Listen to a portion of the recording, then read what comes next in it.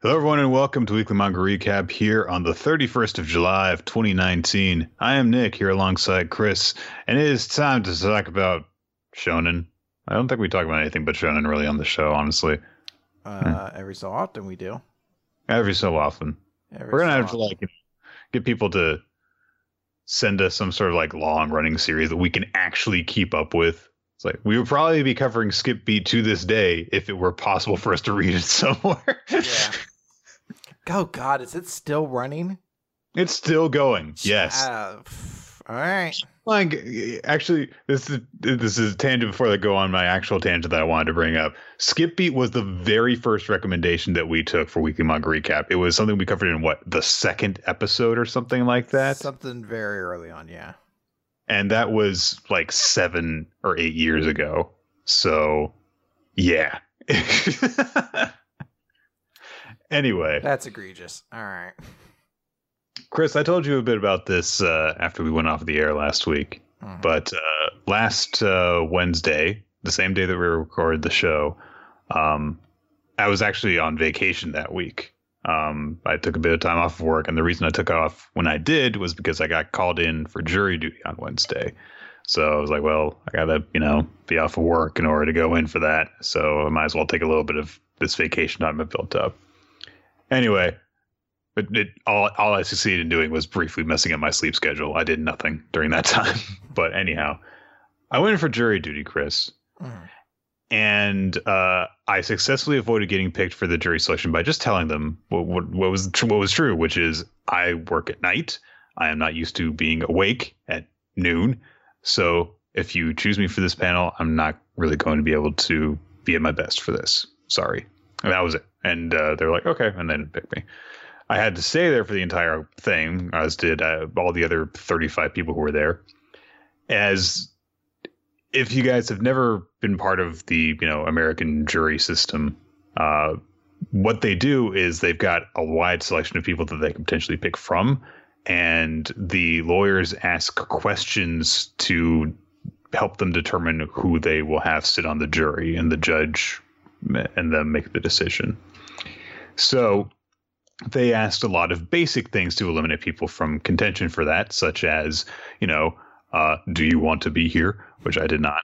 But also, is English your first language or not? And there were some people there who English was not their first language. And they're like, okay, we're going to, it was a civil case. It was not a civil case. It was a criminal case that had to do with check forgery. And so it was like, okay, there's going to be a lot of, terminology here that we're going to have to use. So if you are struggling to understand the terms, then maybe you're not going to be able to do your best, that kind of thing. Then in order to get more into the nitty gritty of it, they had to determine okay, is there anyone here who has potential biases on this stuff? And then they were like, okay, we've got to make sure that the people who sit in this panel are on this jury are going to actually understand how the legal system works in terms of whether a defendant should be declared guilty or not, because there's the whole beyond a reasonable doubt thing. And then there is the burden of proof. And so the prosecution said, okay, listen, so here is my job. My job is to convince you beyond a reasonable doubt that he is guilty. There is no burden on his defense to provide anything. I have to provide the evidence. So let me explain something to you. This is the example I like to use. If I tell you I'm going to give you a peanut butter and jelly sandwich, and I give you two slices of bread that have peanut butter and jelly in the middle, I've given you a peanut butter sandwich and a peanut butter and jelly sandwich, and you're like, all right. Now, what if I give you two slices of bread with peanut butter on it? Then have I given you a peanut butter and jelly sandwich? No. Okay. What if I give you, a puddle of peanut butter and jelly with no bread? Is that a peanut butter and jelly sandwich? No. So if I were to give you those things instead of a peanut butter and jelly sandwich, your verdict would have to be not guilty. Essentially laying out it is definite that this guy is guilty, or you have to say he's not guilty. It's incomplete means not guilty. Anyway, It'd be great if like you raised your hand and you were like, a hot dog is a sandwich. And they were like, get the fuck out. They're like, we have had so many conversations derailed by the hot dog debate of 2019. There's a coworker who has legitimate heat with me at work because of it. Because you disagree over that? Oh, God. Because I'm like, a hot dog is a sandwich. He's like, no, it's not. Anyway. All right, so he makes his point with that. And then after he's done asking the potential jurors questions, the defense lawyer gets up and he asks a few questions. And then he's like, now getting back to the peanut butter and jelly sandwich example, let's say that I were to give you some bread and some peanuts and some grapes. Now, if the prosecution gives you that, has he given you a peanut butter and jelly sandwich? Like, well, what do you mean? If he has given you the components to make a sandwich eventually, then you can't jump to the conclusion that he's given you a sandwich. Wouldn't you agree with that? And they're like, I guess not. What if he gave you some bread and some crushed up peanuts and some smushed up grapes? Then has he given you a peanut butter and jelly? They just go on this point because they're trying to find people who understand what the actual burden of proof is. And eventually, like, the judge speaks up and she's like, this metaphor with a peanut butter and jelly sandwich, what they're trying to say is even the judge is like, I've heard this shit fucking stupid so many times from this asshole. Like, just the fact that they were both so into this peanut butter and jelly sandwich example, I guess that they were both just like, listen, this fucking fraudulent check thing is just so boring. It's almost lunchtime. Let's talk about food and get them to perk up. Like, it's a moment with the judge is like, well, to move on to the peanut butter and jelly example, if you're receiving bread and peanut butter and jelly, but it's strawberry jelly, that is still the definition of a peanut butter jelly sandwich, so you should still vote guilty in that case, in which case he does get the chair. But like, everyone just starts at like someone in the council is just like, so to add on to this example, if we're receiving peanut butter and jelly but it's from the bailiff and not from you guys, that still doesn't mean he's guilty then, because we didn't receive it from you. So at that point, what if, like, the judges from one of the other courtrooms is like, now to go on to this point, if you have a peanut allergy. Yeah, like, someone raised their hands like, what about the crust? Like, the crust isn't involved in this scenario, but I don't like the crust. We're not actually. What kind of bread is it? Is it white? Is it white or whole wheat? Sir, I don't know how many times we had to explain. We're not actually giving you sandwiches. Well, they keep on talking about the peanut butter. So what? I'm just getting peanut butter and jelly shoved into my hand? That's disgusting. Now, I have an important point. Did Onoki get a peanut butter and jelly sandwich? Because I don't know if that constitutes him getting his peanuts if he got a peanut butter and jelly sandwich. Something has altered the peanuts. He just wanted the peanuts. He didn't really want them as a butter. Also, I think that was more about him wanting his wife back. But anyway. So that was my adventure last week before the show. So, well, I'm hoping for a lot of peanut butter and jelly themed metaphors from you this week, then. I'll do what I can. We'll see. All right. I'm excited. Well, Chris, the first layer of bread in the peanut butter and jelly sandwich that is our show is the recap portion. We come back recap of is My Hero Academia. And we've got the conclusion of a flashback in this chapter, the seeming conclusion at least, featuring a very creepy-looking child. So this is chapter number 237, Tomura Shigaraki Origin. The last episode was Tenko Shimura Origin. So we see young Tenko after he has disintegrated, well, more gored up his family, let's say. Except the dog, who just got paint spilled on him. Covered in paint. Mm-hmm. Dogs are just as much a part of your family as, your dead grandma. Anyway. So Tenko's walking through the streets. He's got, I guess it's like blood stains on his hands. I don't know. And his face is also messed up. And he's walking through the streets, and people are seeing this, ragged-looking child walking alone, and they're just kind of ignoring him because it's like, I don't want to deal with that. Except until like an old woman spots him, and she's like, "Oh no, are you all right?" And he looks up at her, and this is like, I better start seeing this image around and like as just like a creepy image kind of thing, or like people's avatar or something like that, because it's just so perfect. The look that Tenko gives her with his big hollowed out eyes and this awkward maniacal grin on his face, and immediately the other one's just like, "Oh, someone else will help you. Bye. I've gotta go. Gotta get going. Gotta be late. Don't want to die before I get to work." Like, where are you going? Oh, places. Canada.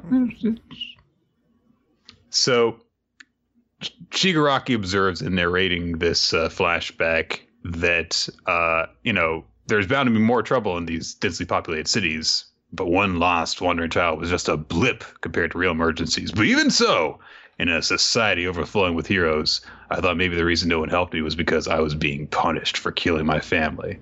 If only back then someone had reached out to help. Yeah, so Shigaraki's nuts. I wanted to make that clear. It's definitely, I'm sure, contributed to his state that people saw this creepy kid and were like, "Oh, yeah, I'm sure someone else will help him." It's a real thing. It's a real thing, the bystander effect. But still, it's a different scenario though than if he was a kid who was like, normally in this sort of scenario you want to place the onus of villainy on the public, whereas here I'm like 100% sympathizing with everybody else. I was like, yeah, it's this kid with very creepy eyes who isn't saying anything at all, and he's covered in blood. Like, I'd be like, yeah, I don't know if I'm going to hang. Like, it's like, why didn't Superman save me? I'd be like, I don't know, maybe because you looked fucking terrifying at the time, dude. Like, not for nothing, but. And imagine, like, if Chris, let's say we don't know each other, and you spot me on the side of the road. Who are you? Where am I? What's this show? I'm like, beaten up, covered in rags and stuff. First of all, you're probably going to ignore me even if you don't see anything particularly weird about me, because, raggedy looking people on the street are scary. I'm sorry. They just are. I don't want to get involved with them because I have, gotten involved with homeless people in the past, and then had to have the very awkward moment of like, yeah, you need to leave me alone, anyway. But then, let's say that you have a particularly big heart that day and you're like, I will save this person. I will do whatever it takes. I will put them in get them to a soup kitchen. I will take them to the hospital or something like that. And you're like, hey man, are you all right? And I just look at you like,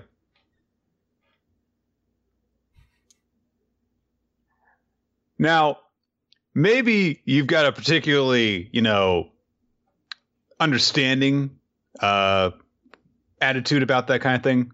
But I kind of hope that you don't feel more like helping me after you see me look at you like that. I'm like, well, now that I've seen into his soul, I know that he's someone I could trust. Absolutely. This reminds me of Ibitsu, that one horror manga we read a long time ago with the homeless girl who killed people with Triple H's hammer. Anyway, and like every time there was like, oh, if you approach her, then no matter what you say, then she'll hunt you down and try to be your little sister and kill you.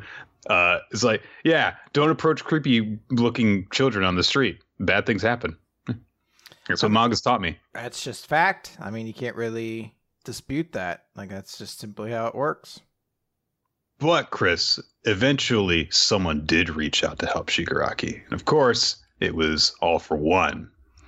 And Shigaraki thinks to himself, oh, if only someone had, helped me, then maybe the itch would have gone away for good.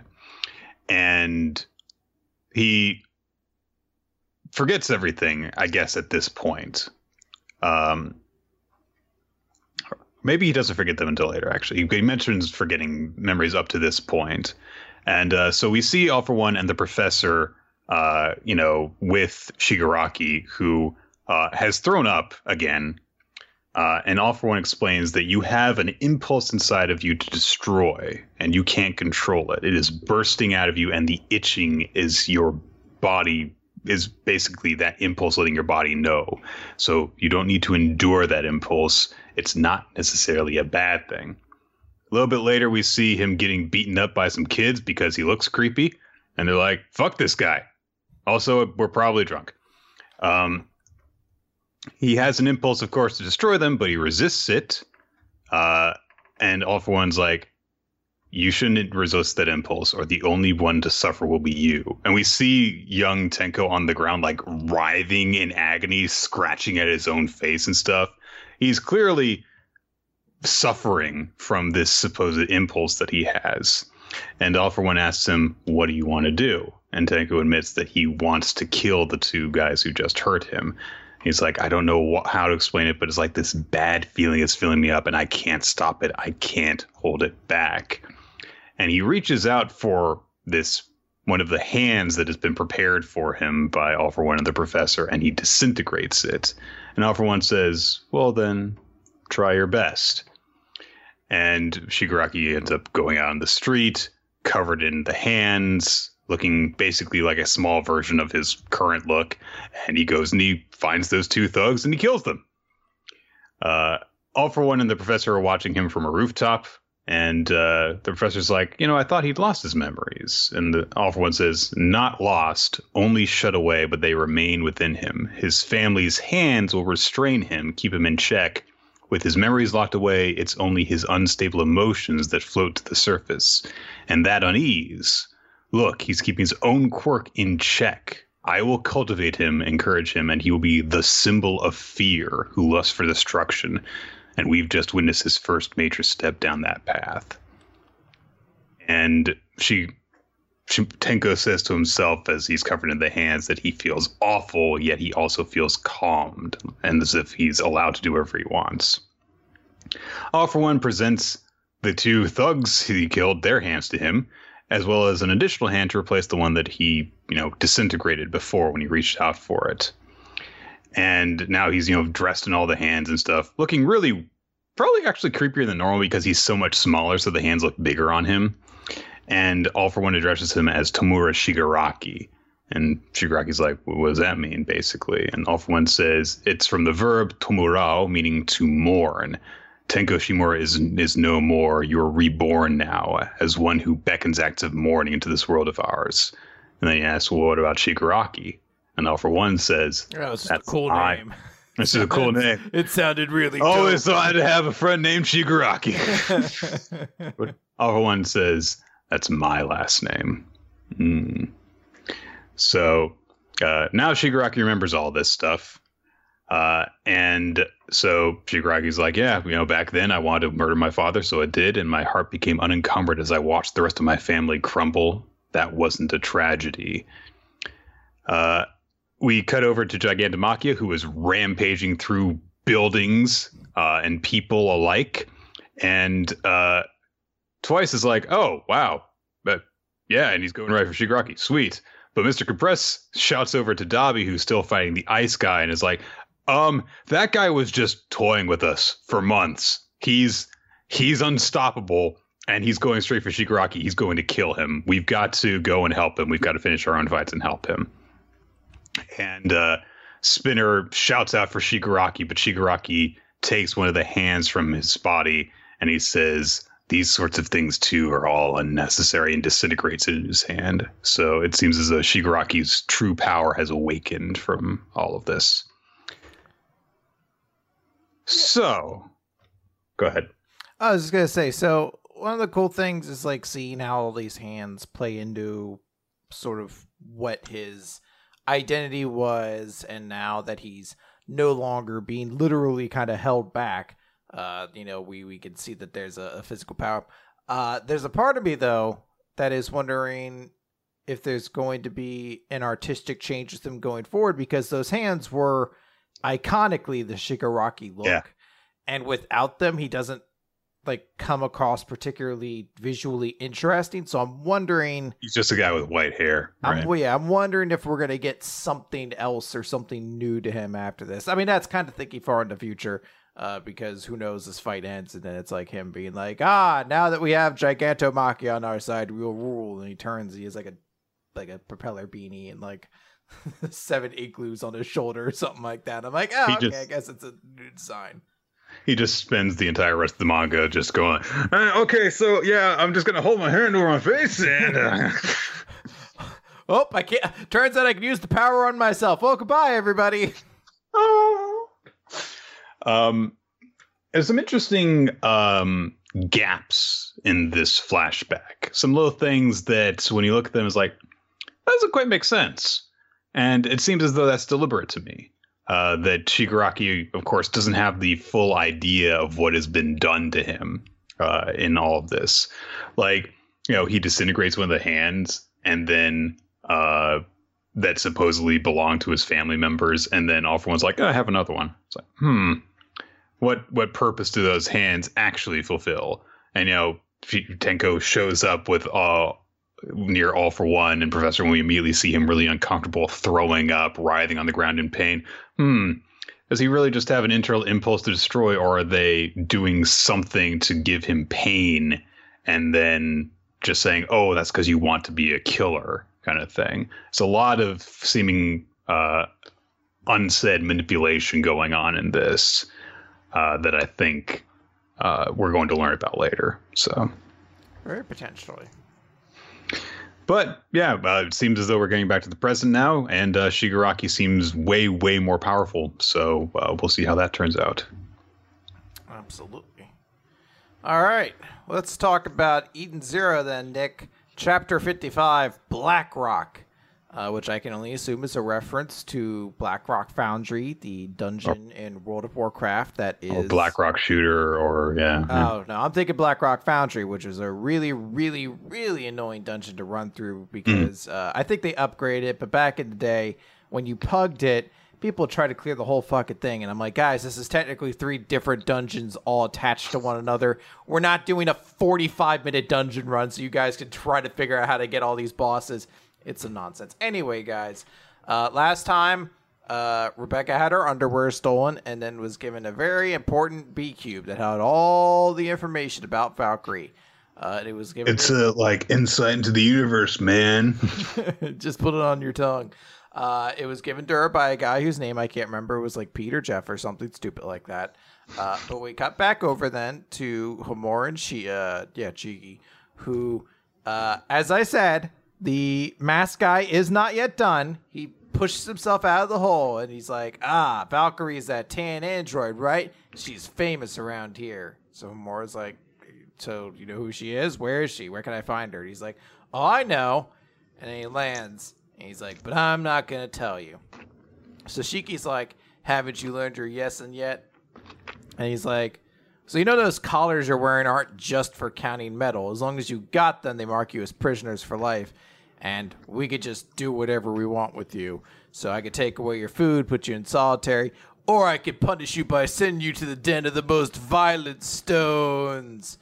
Boom, and he teleports. It's time to get stoned. Yeah, it's time to get stoned. And he teleports them away to Black Rock's lair. And Black Rock is the lord of these mines. No one has ever taken that stone down, Nick.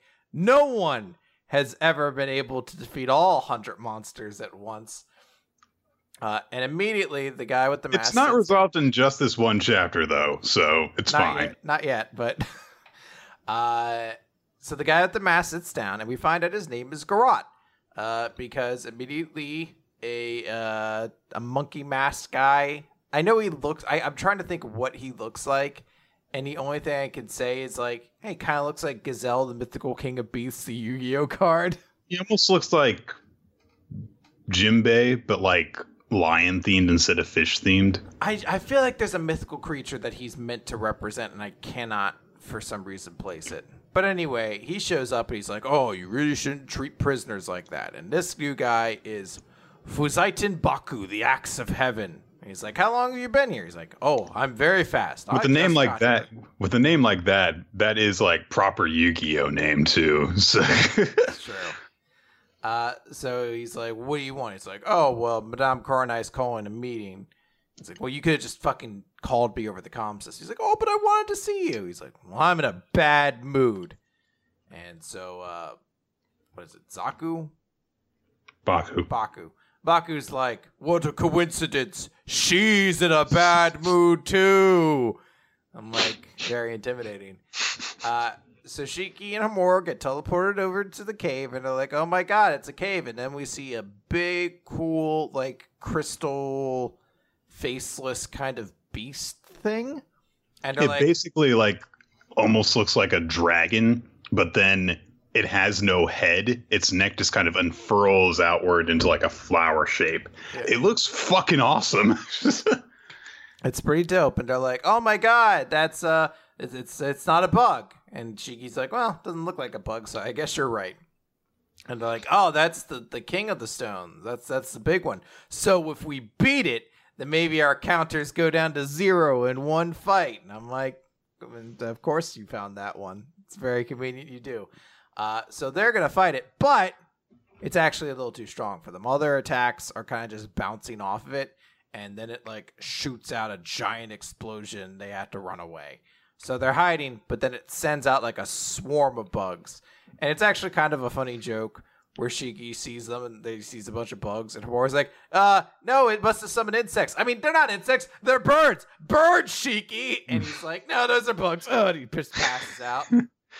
So Homura's like, uh-oh, I can't fight all of these alone. But then who should save the day but Rebecca? Rebecca's teamed up with the group again, Nick. After so long of being separated.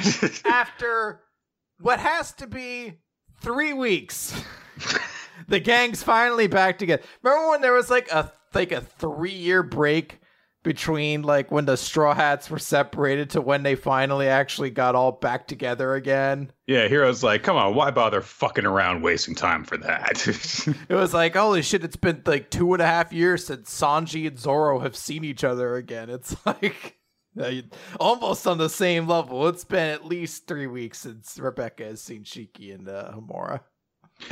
Admittedly, holy shit, Rebecca got to be useful for once. I don't believe it. I don't believe it. Something is wrong. Unless she actually plays a part in killing the monster, I will refuse to believe that Rebecca has any use yet. If she's just here to be like, I killed the mobs. Like, anyone could do that. I'm glad that we actually did get a moment of this monster seeming actually intimidating. Like Shiki and Homura just have to run and hide from it because their attacks just are completely ineffective against it. But we'll see if it lasts beyond next week. Also, it's really this entire thing with like Homura and Shiki getting synced up. It's been done in such an awkward manner, and now they've just reunited. So it just kind of seems like it was all a waste of time to just kind of like get Rebecca on her own to have the whole humiliating dress up like a sexy magical girl thing, and that was it. But whatever. Honestly, this arc has been, I think, slightly above average for Eden Zero so far, just in terms of like there are a couple of interesting villain characters involved. There's, a cool monster thing. That's something above like what every arc I think thus far has had. So I'm actually kind of enjoying this so far. I do think there are good things currently going on right now, and then some things that are a little bit rough. It's just the pacing's off completely. But absolutely, like the characters and the villains being introduced are generally interesting. Like I kind of like that Garrote is not just another creepy pervert dude who got punched once and then he's done for good. That we're seemingly gonna get more from him. Who knows if we'll actually really get more from him or if he'll just show up in panels in the future and then, I don't know, fucking Pino will trip him down a flight of stairs when the big fight comes on. It's like, there we go. He's handled now or whatever. He falls into like a cream pie factory and like just kind of falls face first into every single one. He like sneezes and falls backwards down the garbage chute. And I'm like, help me. Falls from the cream pie factory into the fallen over rake factory. I'm like, why were these two connected? Why aren't any of these rakes in boxes? Okay. Brief note about Beast Children. This chapter is dedicated to our main character getting to learn who some of his teammates are, and I could not tell them apart by the end of it. So there's like a big moment where like he's trying to, because they try to explain some of the rules of rugby, and they're explaining that like kicking is a big thing, same way of football, where it's like if you have a kicker you can score points when otherwise you would not be able to. So it's really important to have a good kicker. So there's one kicker on the team that Sakuraba, is that his name? No. Yes. That's It's just Sakura, right? Or no? Sakurai, I think. Sakurai, that's it. He tries to get one member on his team who's a good kicker. And he's like, no. I'm sure we've seen this guy before, but we know no personality for him. So he's just like, sorry, I can't help. I'm like, yeah, I've got an ingrown toenail or something. I'm like, why is this whatever? So they don't get him, but there's another one on the team who's really good. Now, when that happened, Chris, I have to say this.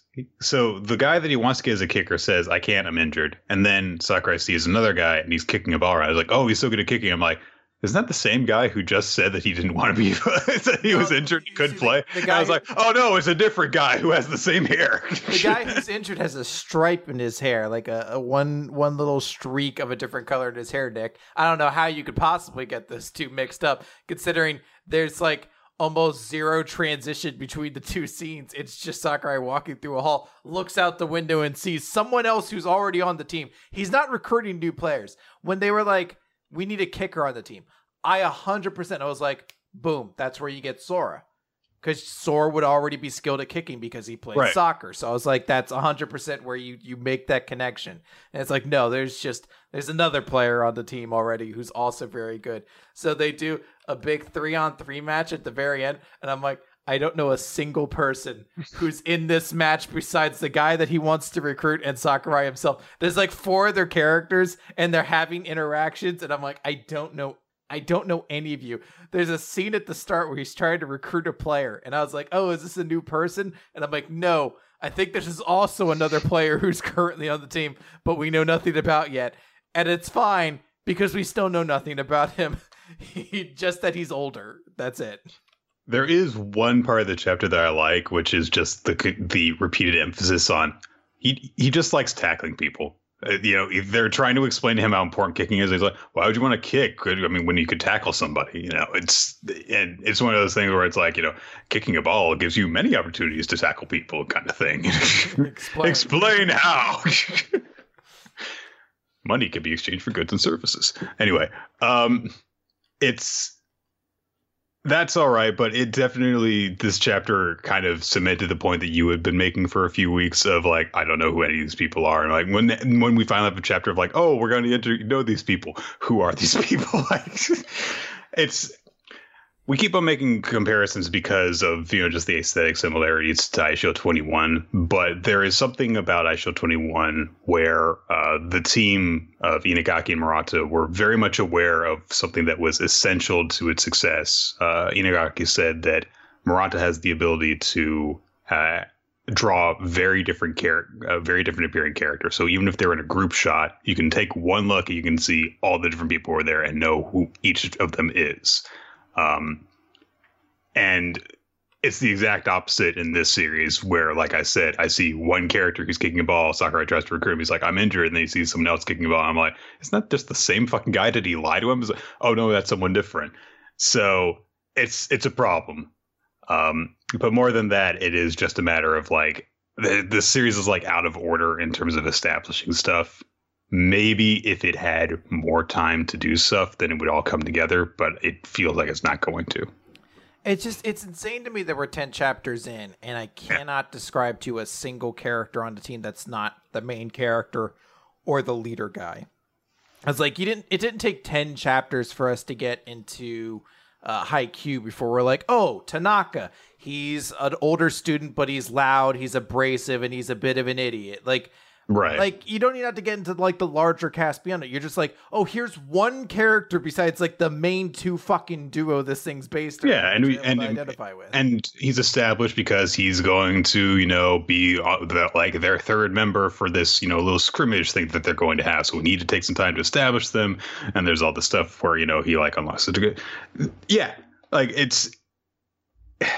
For team sports manga, you need to have very distinct members of the team established quickly at the beginning. So, anyhow, let's move on to Samurai 8, The Tale of Hachimaru, Chapter 12. So, last time we had Ao causing trouble. Hachimaru's father was able to use a device in his chest that seems to start disrupting his soul or something like that.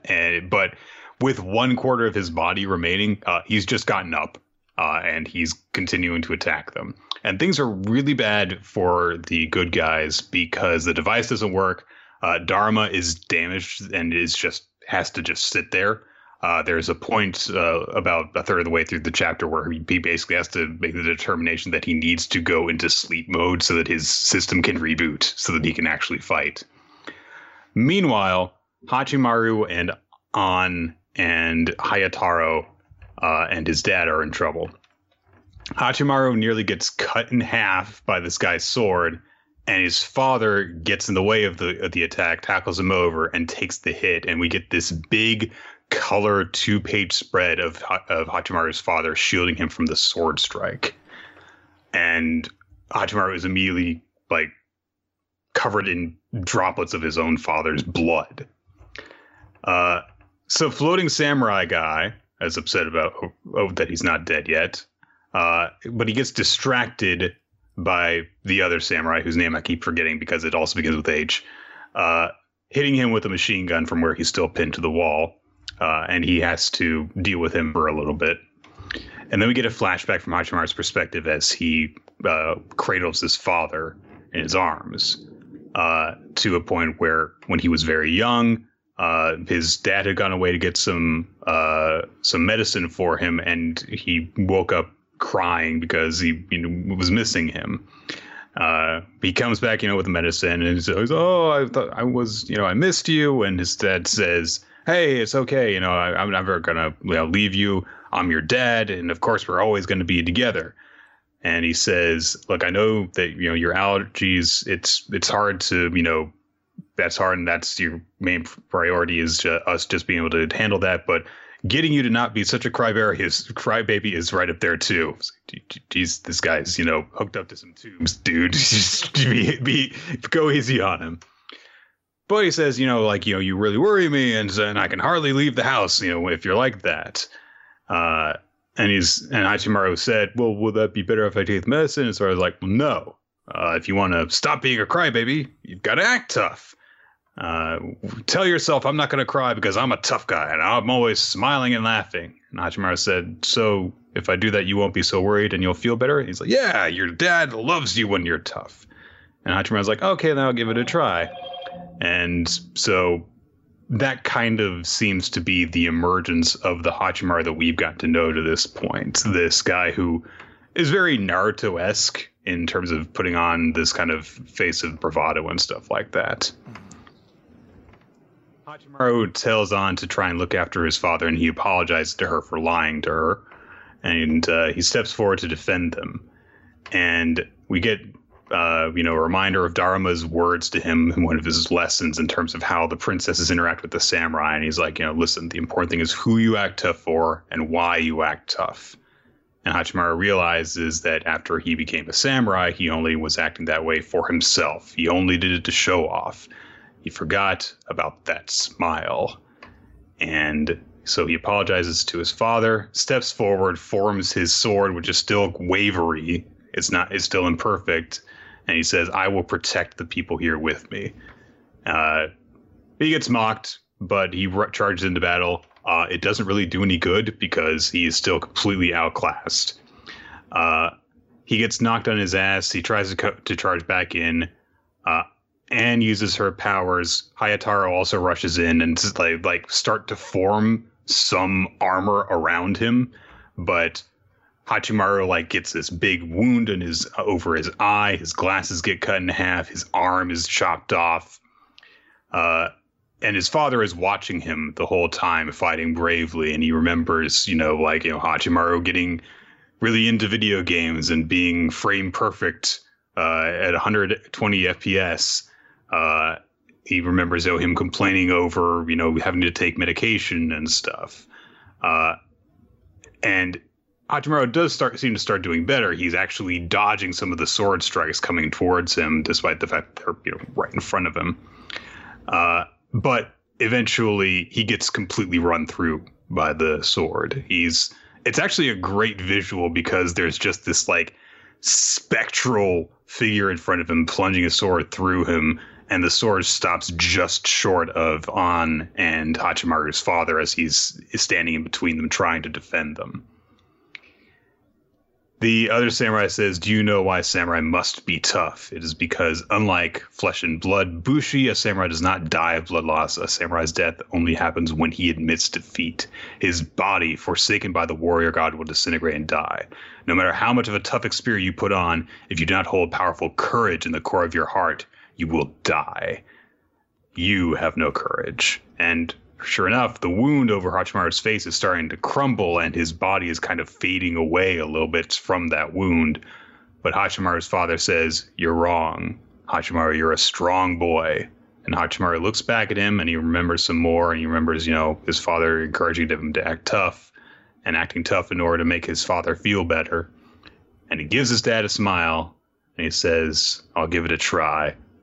Let's go." And he hits the guy in the neck with his sword. And that's the end of the chapter. It only took 12 weeks for Samurai 8 to start figuring itself out. But holy shit. This was really good. It's a good chapter. It's almost kind of unfortunate that it's good because in being good, it kind of exposes more of the problems it's had to this point. Where I'm like, you had a good story here of a kid who was very sick and was bedridden his entire time, and his dad cared for him, who has now gotten superpowers, and his dad's very worried, and there's more of a history there. And for essentially like 10 chapters, you just kind of farted around doing other stuff. Like, this could have happened in the first chapter, and I'm glad it did. I think because so. It gives us more time to actually get a relationship of Hachimaru's life and then his relationship with his dad, who we've kind of explored over a while. But there's also like just huge chunks in the middle where you're like, I don't know, we were kind of just like exploring shit. He fought a couple like nameless bandits, all these other sort of things. You're like, I can understand if you're setting up kind of a prologue where you're like, we're going to turn this kid from somebody who's a very egotistical, very boisterous, kind of annoying kid who then loses his parent and kind of like is brought down to earth as like this kind of quasi prologue. Like, I do like that idea, and this could still function that way. I just think that there was a lot in the middle that could have been condensed to get us to that point, and we could have gone from there.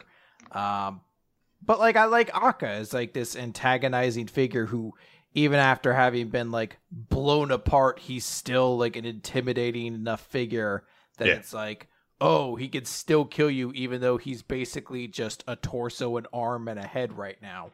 So there's stuff they're doing that's really good, and I really like this chapter a lot. Some of the stuff's framed kind of weird. I know some people are kind of picking up on it, but some of his like speech, like "Daddy only loves you when you're tough," could be like, I get what he's doing. It could have been reframed a little bit differently, but it's still leaps and bounds better than what Samurai 8 has been. Now, that said, there are still some huge problems in this chapter, mainly being that this is still way too fucking busy of a series artistically. There's like 3 or 4 shots where I'm like, I have no idea what's happening. I have no idea. It's like page 18. You see like Hachimaru, and it took me like 5 minutes before I was like, I don't know exactly what I guess he summoned samurai armor on his one arm to protect himself from being attacked, or maybe it's the dog doing it. I'm not entirely certain. I don't know why they need to be robot samurais who also have dogs that give them magic power and also have princesses that give them magic power. Chris, there's a samurai, there's the key holder, and there's the princess. I don't think we need like 8 different fucking little things here, but that said, I will take a good chapter where we get one. Like, this has made me more optimistic on this series. I feel like this is the chapter that we've been waiting for. since, I mean, like, we've seen little flashes of promise, but this is definitely like, okay, this is, you know, the heart of the series, what this is really about. And, you know, I think that you mentioned actually a few weeks ago wanting to see if, like, there could be that connection of it's not necessarily between Hachimaru and An, but Hachimaru and his father. So when he cares about it, wants to defend, and hey, we got that. And, you know, there's a lot of, you know, good stuff. I like the fact that, you know, how bad of a spot Hachimaru was put in. You see how beat up he's getting, and he, you know, that visual of him fighting to the last, trying to protect the people important to him, even though he stands absolutely no chance against the superior foe. I mean, that's the, you know, the biggest part of being a samurai. It's like, oh yeah, there's this moment now where it's like, you have misunderstood what being a samurai means this whole time, but now in this moment he gets it. He's demonstrating that quality, and that's, you know, very straightforward, you know, character growth moment, but it's good. I think that maybe what Samurai 8's problem might be is that maybe people are afraid to go to Kishimoto as he's writing this series and be like, hey, can you, like, you know, not just put all your lore and explanations of how stuff works in the first 5 chapters? Can you maybe, like, do interesting stuff and space that out later? Maybe they're just afraid to do that because of the clout that he has, and maybe that's what's going on. Because as this chapter demonstrates, yeah, he's good when he actually gets to the fucking point. So yeah, hopefully more of this in the future. Now, let's move on to The Last Sayuki. Chapter 21, Lost in Translation. Good movie, by the way. I've never seen it. I've heard good things about it, though. It's very solid. Last time we learned that Ryunosuke's mom was the one who gave birth to Koharu. And Kei continues her explanation of stuff that happened in the past.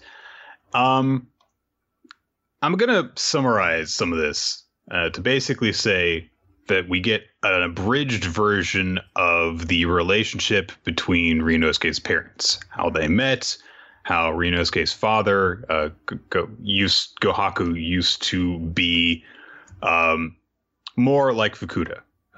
He was, you know, a true human. He was emotionless. He was super powerful, but he didn't care about anything. And when he was first introduced to Momo, he didn't really care. All that he cared about for her was the fact that they were going to have a child together, and it was going to be a really powerful child. But Momo was just like so goddamn adorable and so looking like girl Ranma from Ranma 1/2 that eventually she just kind of like broke through his armor. And when Ryunosuke was born, he was like, oh, fuck. Oh, no, I'm afraid for someone other than myself. And so he started to have, you know, actual emotions and feelings for other people. And so he stopped being so much of a true human. And so now he has the eye patch because he doesn't have his super regenerative powers.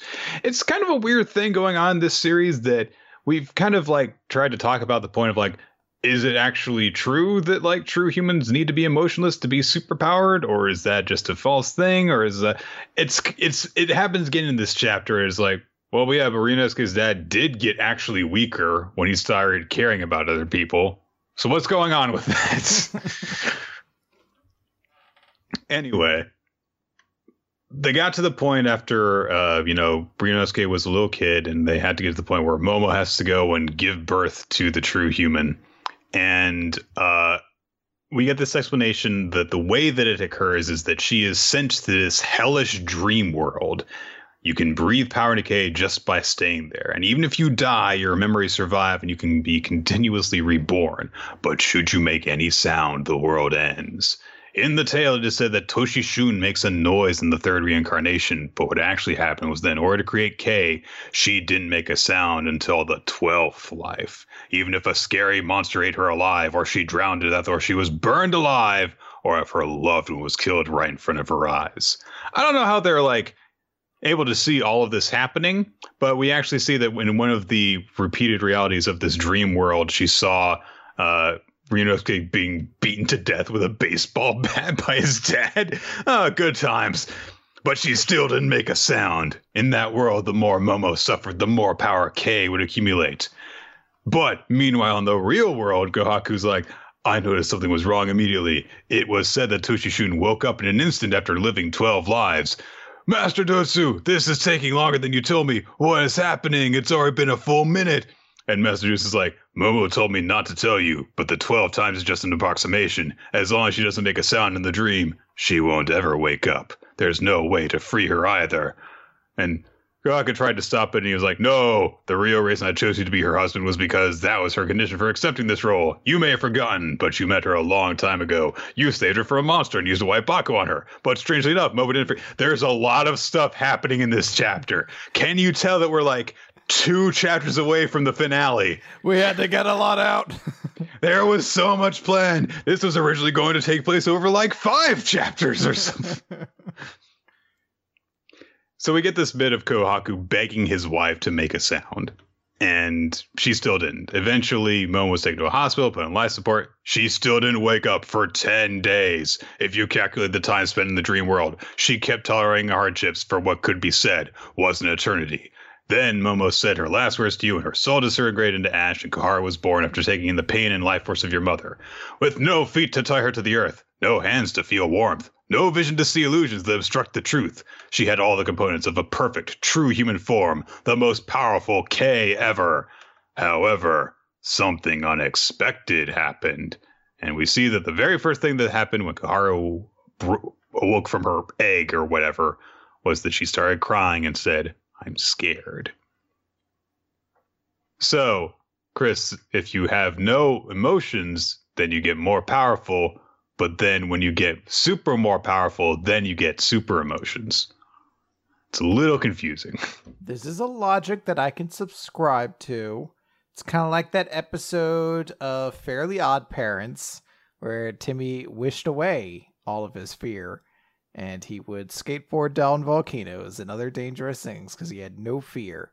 But the inverse, because the lesson here is that you have to have fear, I think. I don't know. Look, I'm bad at analyzing things. I don't know how we've been able to do a podcast for like 9 years and nobody's just been like, this guy's an idiot, because I'm bad at analyzing things. I've had so much trouble diagnosing what like the thesis of this series is trying to get at, because it starts to reach a point where they're like, technology is also keeping us from reaching true humans. And I'm like, I mean, do you just mean like phones and the internet, or do you mean like penicillin and shit too? Like, I don't know what you mean by technology. Wheels, ramps. All right, I'm going to use my Nyoibo to defeat this monster. No. Weapons are technology.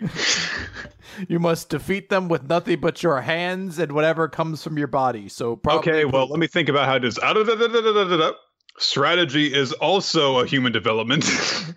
You're getting further away from true. More developed than shit in your hands and throw it, then you're going to be a true human.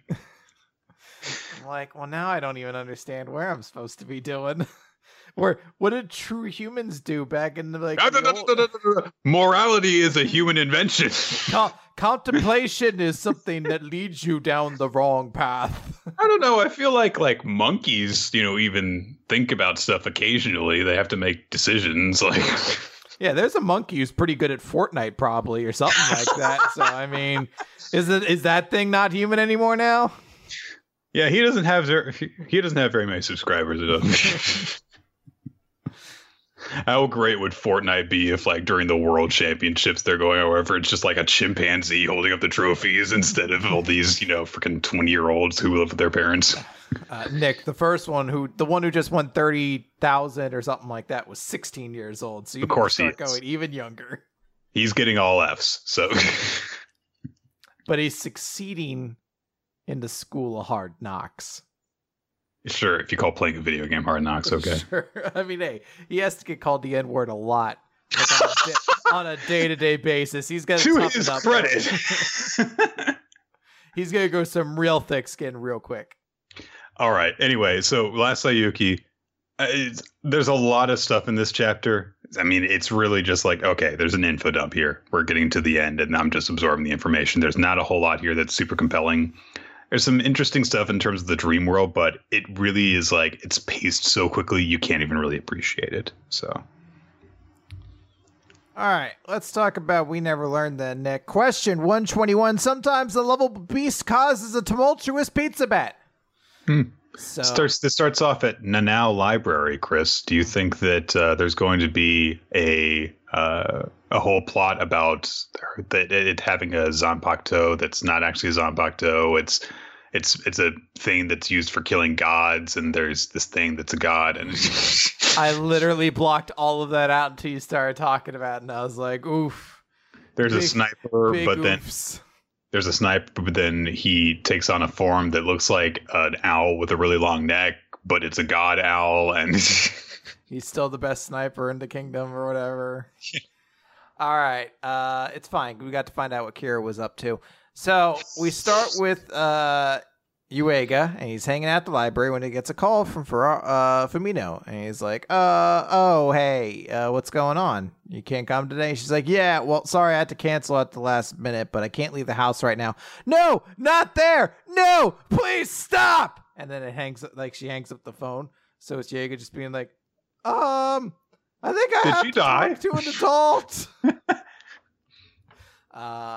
There we go. Sorry, my page wasn't going forward. So he goes over to Fumino's house to find out what's going on. He's like, I mean, how can I not? I probably shouldn't worry.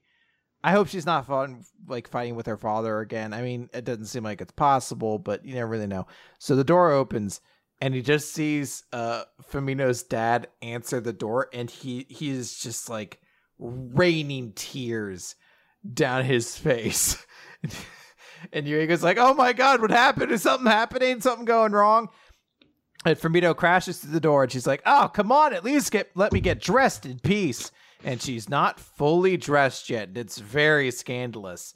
I actually surprised by the restraint used here, because she could have been in a much worse state of undress. Oh, absolutely. You know, I know plenty of girls who, when their dad's in the house, they just, go around like wearing full dominatrix gear, like.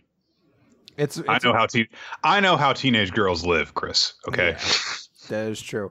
And so there's the moment of embarrassment because Fumino's like, what are you doing here? And then a cat jumps into Yuiga's hands, and it's like, meow, meow. And it's a very cute cat. It's disturbing because it has no pupils. It just has glitter for eyes, basically. And she's like, oh, so you're cat sitting for a couple days. And we find out Fumino's dad refuses to admit that he's allergic to cats because he loves them so much, apparently, that he wants to spend all of his time with this cat, but his allergies keep preventing him from doing it. So there's a whole thing there. It's very cute, but he's going to head away. So he's like, oh, I was really worried something happened. She's like, nah. And then the cat lays down in Yuiga's lap, which is weird. I've never seen a cat that does this. I've never seen a cat that's like, you're a stranger. I'm just going to pop down your lap and like belly up for rubs. Some cats are like that, but it's very rare for it's like, oh, a stranger. Let me just, Let me put myself in my most exposed position. So he's like, oh, hey, what's the kitty's name? And Fumina's like, it's Fumi. He's like, oh, Fumi, what a cute name. And Fumito's a little upset because it's very close to her name. And she's like, it's just kind of embarrassing because everyone's like, oh, Fumi, such a cute kitty. You're adorable. So she imagines herself as a sexy cat girl. Being basically Lum from Urusei Yatsura. Yeah. And she's like, why am I thinking about this? God damn it. Because you're in denial over your own hormones. It's okay. Like, it's fine. So she's like, oh, okay, well, I should make sure to send the photo I just took to Yuiga. And so she just took a photo of him, like, petting the cat. And he has, like, a very kind of, like, loving face as he's looking down at this cat. And Fumito's, like, staring at this photo. And she goes to tap the add to favorites button, which is kind of a cute moment. That's cute. It's honestly one of the less ridiculous moments in the chapter where she's going, aw. Yeah. And then Yuiga's like, we should get back to work. So she's like, oops. So she like drops her phone, which sets off the cat. There's literally a sound effect that just says snap. So this cat just goes fucking off, leaps into the air, grabs their notebook, and immediately starts running around the room, which leads to like a joke where like Yuiga goes underneath the table to grab the cat, and he can see from the other side of the Kotetsu? No, Kotatsu, that's it. You can see from the other end, so you can see underneath it. It's supposed to be like, oh, he just saw something he shouldn't. I think we need to reach a point, though, where we can say, just the fact that the lower half of a woman exists does not immediately make it sexual. Wait a minute. Chris, I just realized all of these girls that Yuiga spends time with, they're bipedal. They have 2 legs. They have legs with feet and toes that they have to flex and move in coordination in order to take them from place to place. Like, I was like, it's those like, hussies. I was like, she's not like, it's like he's looking up her skirt or something like that, where like that suggests it's like she's wearing shorts. I was like, this feels weird for a moment for him to be like, oh, jeez, I didn't see anything, ma'am. I was like, you shouldn't. So she's like, oh, well, I'll distract the cat with this ball of yarn. Little did she realize this is industrial strength, steel lined yarn. Because the cat ends up tying them together playing with the yarn. And Yuiga's trying to, like, get free. And Fumito's like, can you stop doing that? Because your head's directly on my chest and this is weird. Please stop motorboating me. Eventually, they free themselves and they realize the cat just really wanted food. Which I'm not going to deny. Okay, listen. A cat who wants food will do all sorts of heinous shit to you. But that said, a cat will also do all sorts of heinous shit if it's not hungry. Yeah. Like, I mean, really, it could be any sort of thing. So they're like, oh, cool. Now that, you know, the cat's kind of calmed down, we can get back to work. So they seem to be doing so. Like, we see the hours go by and they're just kind of studying. They're having good times together. And then eventually Yuiga kind of falls asleep. So she puts like a blanket over Yuiga and she has a thought. She's like, oh, yeah, it's kind of like we're an elderly couple or something. It's kind of comforting. No, I shouldn't be thinking about that. And she's like shaking her head.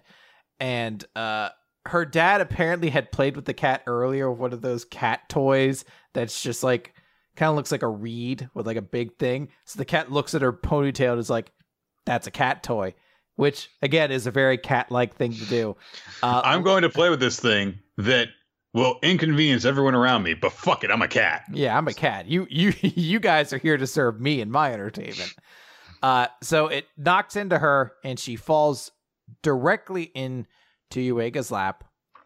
And he starts to wake up, and he's like, "Oh, there you are, Fumi, such a cutie, Fumi. I love you, Fumi."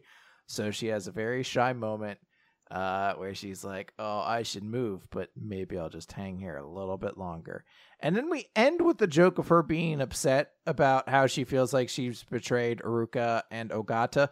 But what we really end with is a joke that her dad came back with a bag of cat toys and is still just trying to play with this cat. Really, it should have just been an entire chapter of watching this poor guy try to play with this cat and just get sicker and sicker as a result of it.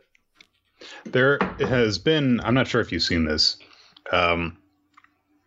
There's this manga called like Fukumaru to Oji-san, which is about this old man who adopts a fat, ugly cat and how adorable their relationship is because it's just this, you know, old widower and his cat loving each other.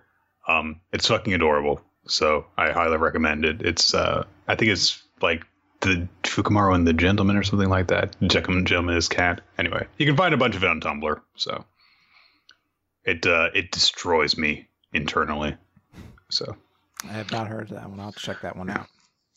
So anyway, this was prime material for We Never Learn is the best written series in Shonen Jump kind of thing. It's just so dumb. Like, it's not bad. It's just really stupid and has weird fan service in it. It's one of those chapters where, like, 3 months ago, I'd have been like, I don't know how, like, maybe We Never Learn's going to end in, like, a month or two, because, like, we're already coming up on the end of the school year, and the series can't go on much longer than that.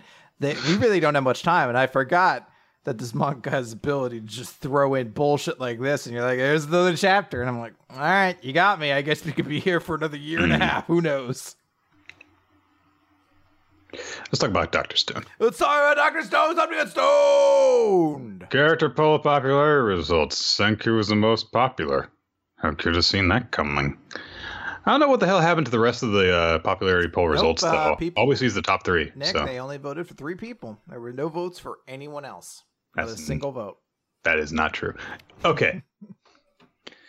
So, Kaku has managed to crack open the concrete treasure chest now after she left it alone for a bit with their silent bomb thing.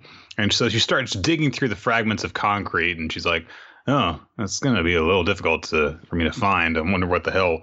And then she hears something crack inside, and she's like, oh no, did the contents get destroyed? It's probably fine, right? It's fine. And then she looks inside, and there's this glass bottle that has been busted open, and there's just a bunch of sand inside it. And so she starts freaking out. And there's literally like her tongue sticks out of her mouth as she freaks out, and her tongue reads, oh my God.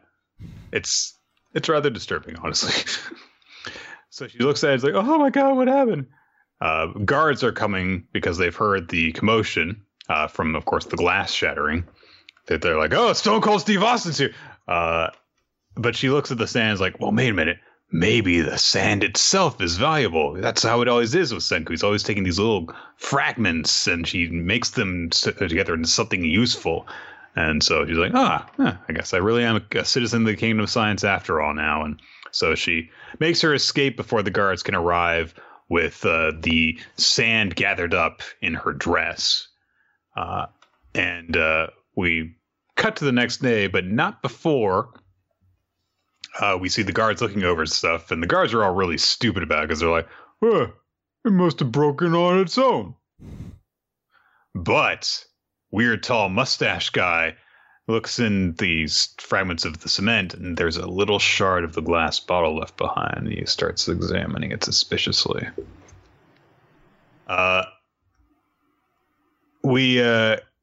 The stuff gets sent over to Senku's team in one of their little rover things.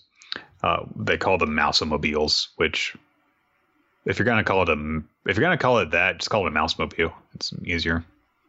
Or it could be Croakswagon. Chris. Yeah, I know. Chris. I remember the Croakswagon. Fucking Croak. Hated it. So yeah, sparkly sand has been sent over to them, and so Senku realizes it's gold dust. I'm glad we both did that instinctively. Now both of us look stupid instead of only one of us and the other like being like, oh, I can't believe I'm your friend. Yeah, anyway, so Senku realizes that Byakuya must have gathered it up with everyone, just gathering it from like the riverbeds and stuff. And because he remembers that Rory mentioned that there was gold and platinum in there, so it's like, all right, yeah. So there's some stuff in here that we can need. We've got to find some platinum. He manages to find a little tiny pellet of platinum, and they're like, and so Suika's like, oh, okay, if they came from the riverbeds, then I'm going to go find more. And Senku's like, no, you don't understand. Platinum is obscenely rare. A single ton of the Earth's crust will only yield about 0.001 grams of it. That is how rare it is. But even this tiny amount is very helpful to us. I mean, this could have taken a decade to come across one. And he realizes as he's gathering more and more tiny little bits of platinum up, how much there is. And Gen's like, this must have taken decades to get. And we get a flashback that shows, in addition to all the other shit that Byakuya was doing to ensure humanity would be able to pass stuff on to Senku so they could get them back running up again, he was gathering this stuff up for his entire life, just scrounging the riverbeds, panning for gold and platinum and other precious metals. And he explains to some people that, there's this theory that, like, if humanity were wiped out, then rebuilding from scratch would be impossible because all the rare resources that are found at the surface have already been, dug up by humans. So without that initial boost, then civilization wouldn't be able to get anywhere. So that's why it's so important that I do this. And people are like, as he's getting older and struggling to do this every day, why are you going to all this trouble? And Byakuya explains, because I'm Earth's last astronaut, and working towards a future full of science is my job. So it seems, but by this point in the flashback, he's the last one of the expedition that's left alive. He doesn't look quite that old, but, well, disease and all that shit probably wiped out everyone else. And also there was that one idiot who capsized the boat when they set off. And so he says, I'll pay all this forward to the next astronaut. And we see intercut between Senku, counting the seconds in his mind. Byakuya was continuing to work, gathering all this metal up just to fit into this one little bottle. And he would tell people, of course, hey, when I die, put this in that big all round thing over there. And eventually, Byakuya, got bold and he collapsed in the river. While he's continuing to work, and he says to himself as he falls forward and he's taking his last breaths, he says to himself, how lucky I fell forward and the water's surface is reflecting the stars. It's no big deal if I'm not the one to gaze upward again. He thinks with his final thoughts, Senku. And then he dies. And there is a brief little moment of, Senku just kind of realizing everything that his father did. And then he's, and again, kind of drives the point home where he just says, while you were counting the seconds in your mind, your father spent decades gathering this sand. How alike the two of you are. Senku just kind of like, is like, yeah, even though we're not related by blood. And Suika says, wait, does that mean he wasn't really your father? And Senku says that all Byakuya would tell me is that I was his good friend's kid. I never found out the particulars, and I didn't care much. Chris, I'm going to make a little prediction here. Okay. Senku's dad caused the petrification beam. Okay. Because they have alluded to his actual biological father. Therefore, his biological father has to be important now. He's a Shonen Jump protagonist, Chris. I would love it, but there's a part of me that also remembers how fucking insignificant of a plot point it was that Haruma's dad was never around. Like, it was a quiet, sub storyline that did eventually get addressed, but it was never a big deal. His dad was good at chess, Chris. Yeah, it never turned out his dad wasn't fucking Eli Manning or some shit like that. And they're like, oh, okay, now it makes sense. That's why the New York Giants are so important. That's why they're the greatest team in all time when you look at just Ice Shield 21. So maybe it's just because we're also dealing with all the Rey from Star Wars bullshit, but I'm also still I kind of hope we don't find out who his parent. I hope it's just not a significant thing. Exactly as Senku said, where he's like, I don't really know. I never found out particulars, and I didn't really care. Yeah. He then goes on to say, those kinds of things don't matter. And Gen agrees they don't matter at all. Now, they're referring to the fact that Byakuya and Senku are not related by blood, but it also kind of cares. Who cares who my biological father is? Byakuya was my real dad. It's like, yeah, but why are you bringing up who he is? Anyway, they got some platinum. They got a good amount of it. It's enough almost to fill up a beaker of it. So definitely not an insignificant amount considering how absurdly rare it is. And Senku decides to mark this occasion by saying he's going to whip up the ultimate revival fluid, and he puts the beaker full of platinum dust in his fucking mouth. Handle that more safely, you idiot. He's like, achoo, crunch. Oh, now I've swallowed broken glass and all the platinum. Dad, I'm so grateful to you for all that you've done, gathering this dust up for me.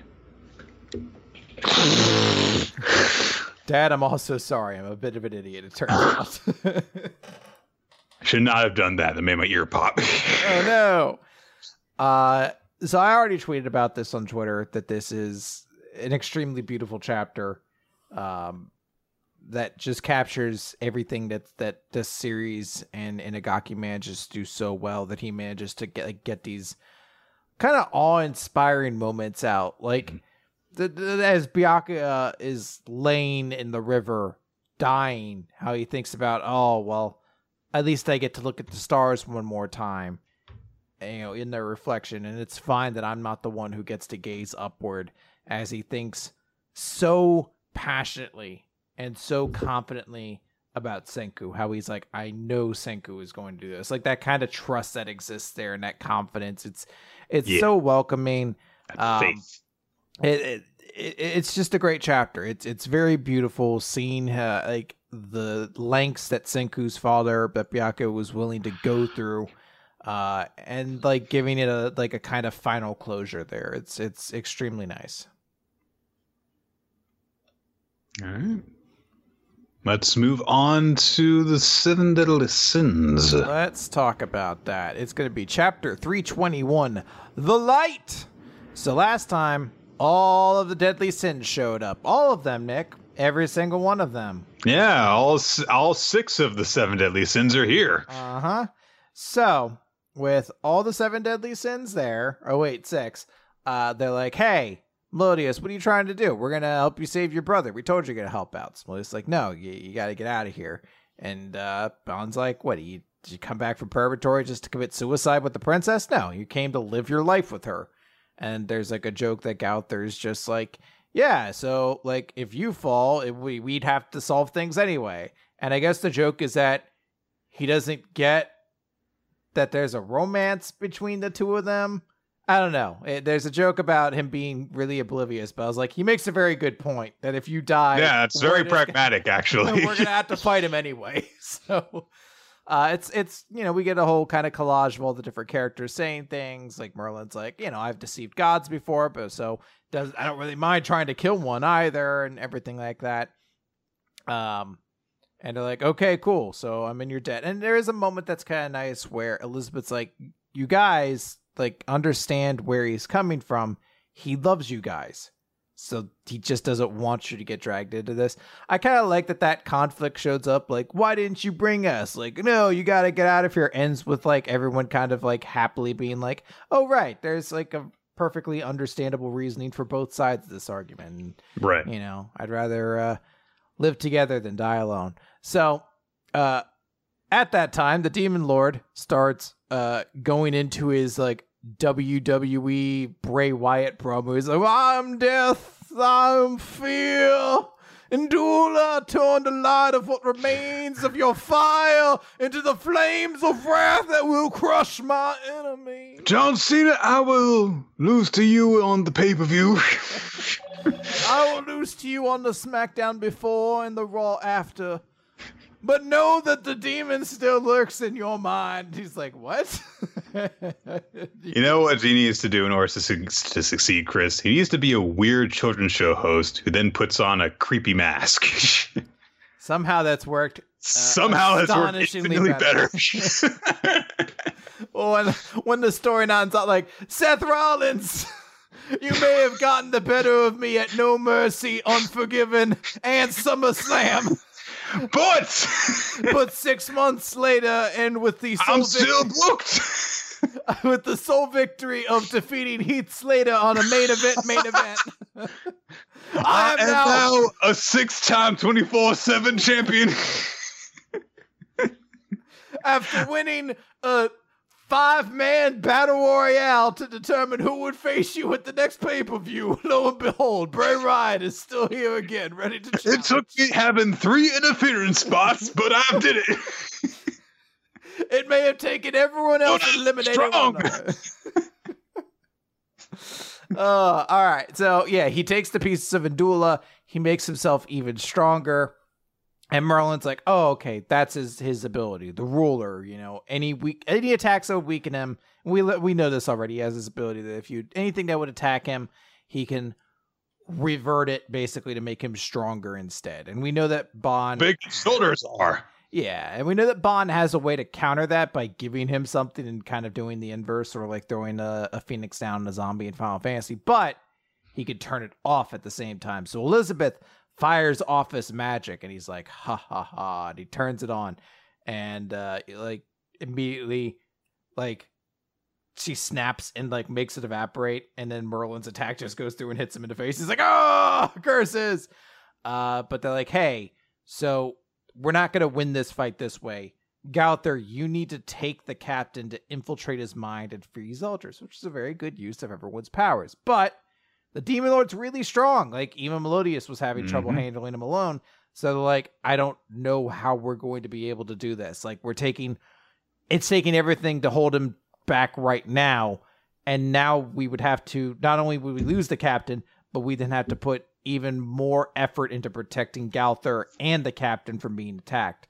So there's a big moment where the Demon Lord goes to swing his sword, and Melodius looks like he's ready to defend himself, but then there's a swing, and we just see Escanor holding his hand and just blocking the blade. It's high noon, everybody. Well, not quite high noon, but it's daytime. It's daytime, indeed. This chapter really gives the kind of a feel of like it's time for all of your favorite moments from the Seven Deadly Sins. All your favorite techniques are here in one album.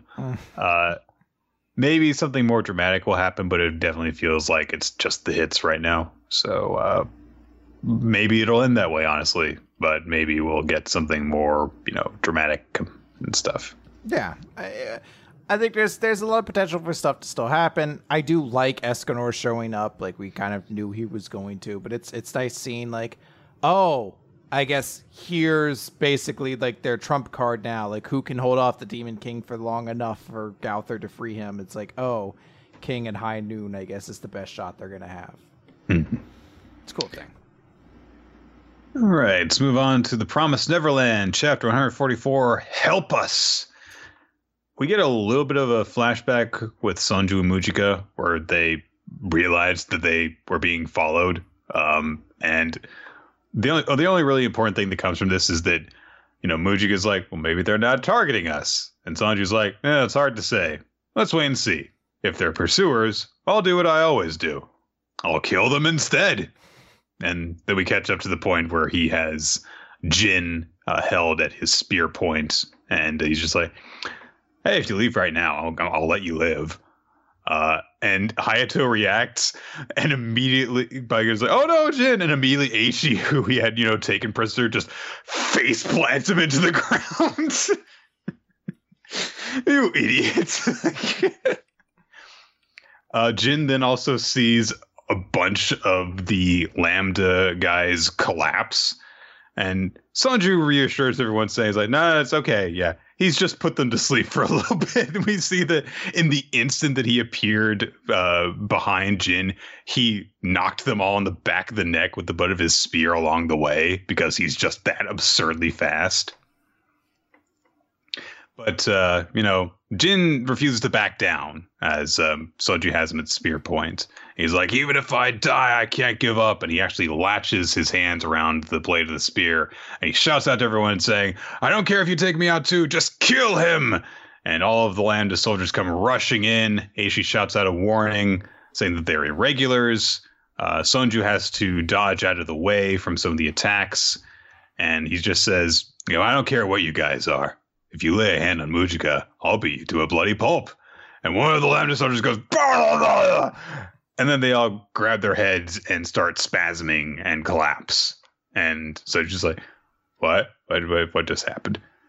And Jin and Hayato realize that they are suffering from seizures, and Mujika rushes into action right away. She starts tending to one of them, clutching his head, and she says, one of them's not breathing. I need my herb pouch. And so just like, Mujika, what are you doing? But Sonju says they're humans. If we don't act now, it'll be too late. And she starts trying to tend to them. And Hayato makes a decision and says we've got to get them their medicine because it's a seizure specific to people from Lambda. And he begs Jin, come on, we're not going to be able to do this. We've got to get them their medicine. Let's surrender. And they do so. We just cut ahead to later after they've been treated. All the Lambda soldiers plus Jin and Hayato are on their knees bound with Sonju looking over them. And Mujika is speaking with Dawn and Gilda and Aishi.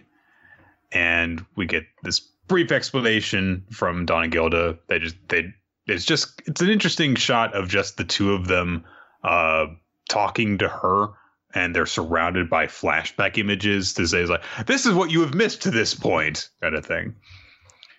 And Mujika asks at the end of it what the Imperial capital, because that's where Norman is headed.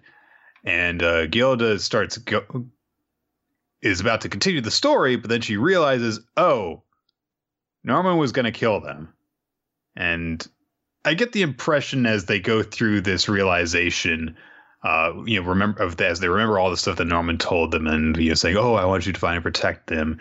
She realizes everything was a lie. Norman's only decision from the beginning was to make the demons go extinct. He had no intention of waiting for Emma. He was going to kill them, and she starts crying. I get the impression as she goes through this that Dawn and Gilda knew what was going on, but were in denial over it. Because we saw them when Norman first started saying this and they were suspicious of him. I get the impression that they just really did not want to believe that their very good friend would turn out to be a murderer.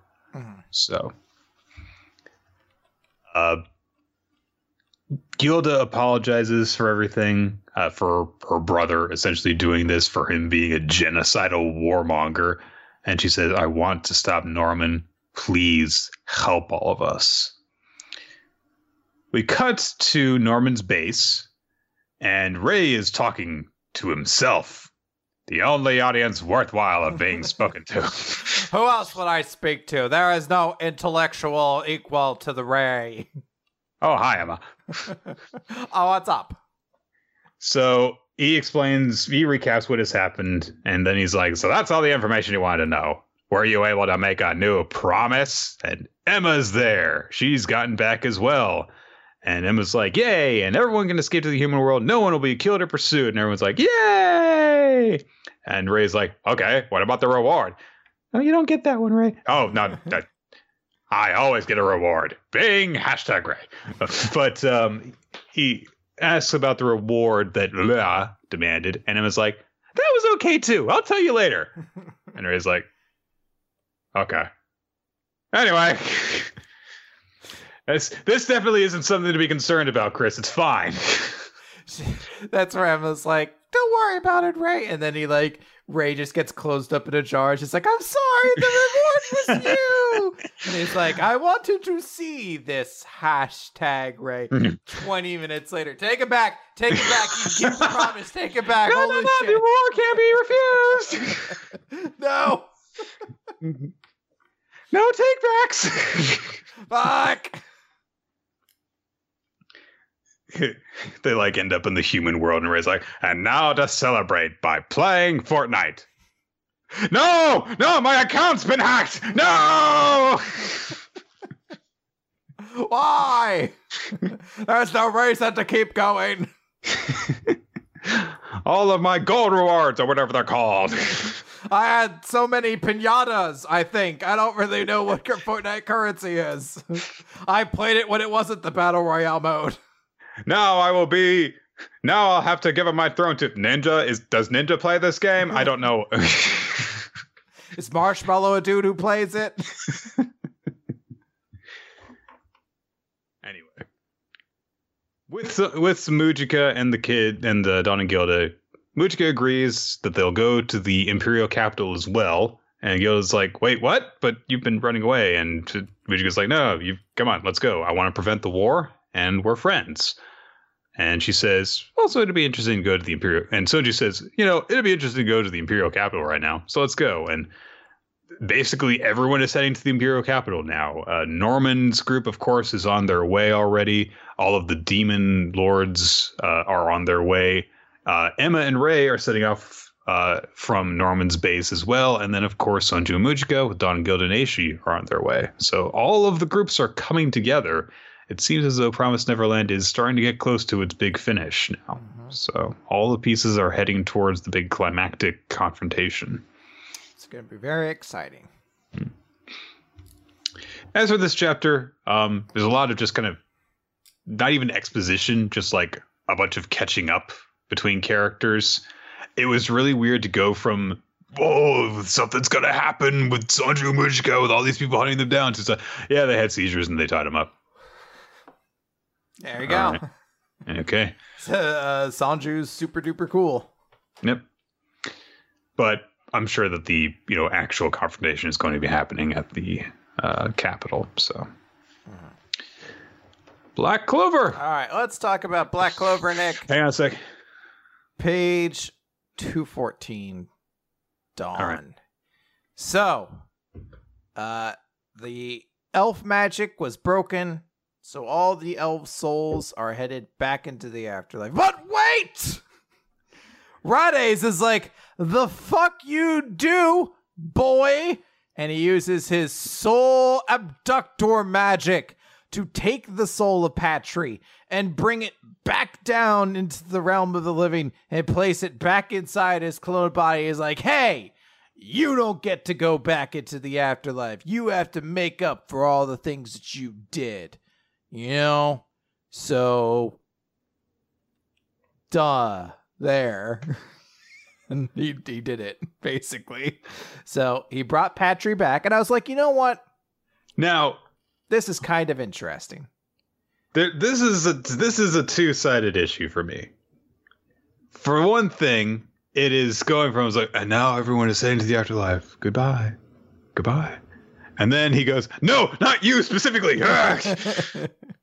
But there are a couple of different moments that follow up from this that I like, which we'll get to. And also there is just the general idea of, well, Patry now has to actually deal with the fallout, the consequences of his actions. He was misled when he did these things, but he did choose to do a lot of awful things, and now he has to live with the things that he did. And there is no getting out of facing the consequences for what he did. There's not really a character in Black Clover who kind of has to deal with the fact that they've done kind of horrible things. Everyone's a pretty innocent, noble character all the way through, except a couple of like the nobles, and we really haven't had to see them pay ramifications for what they do. Right. We just assume they don't also but punch Chris, the Noelle's siblings love her now that she's good at magic. Yeah.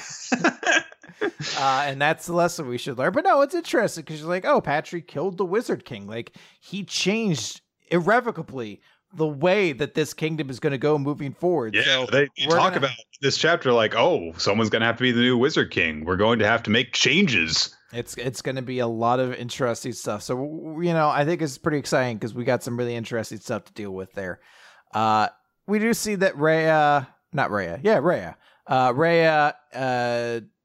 whatever the other two are like, so she still doesn't have a top, by the way. Yeah, no, well, I mean, come on, they've been here for like 20 minutes. Someone has a coat. That's ridiculous. I mean, we could see Rhea actually right there has a coat. He could easily just give it to her, but hey, might as well leave her topless.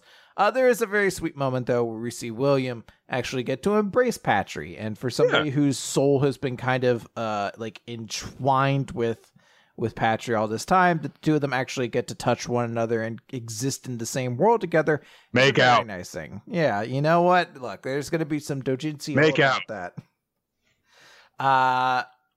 Honestly, I'll be honest. This does actually really help to redeem the whole Patry thing for me. Seeing this moment of being William just be like, this is you're my closest friend, and now I can actually, physically touch you. You're actually here, and we can, talk to each other. And so it's cool.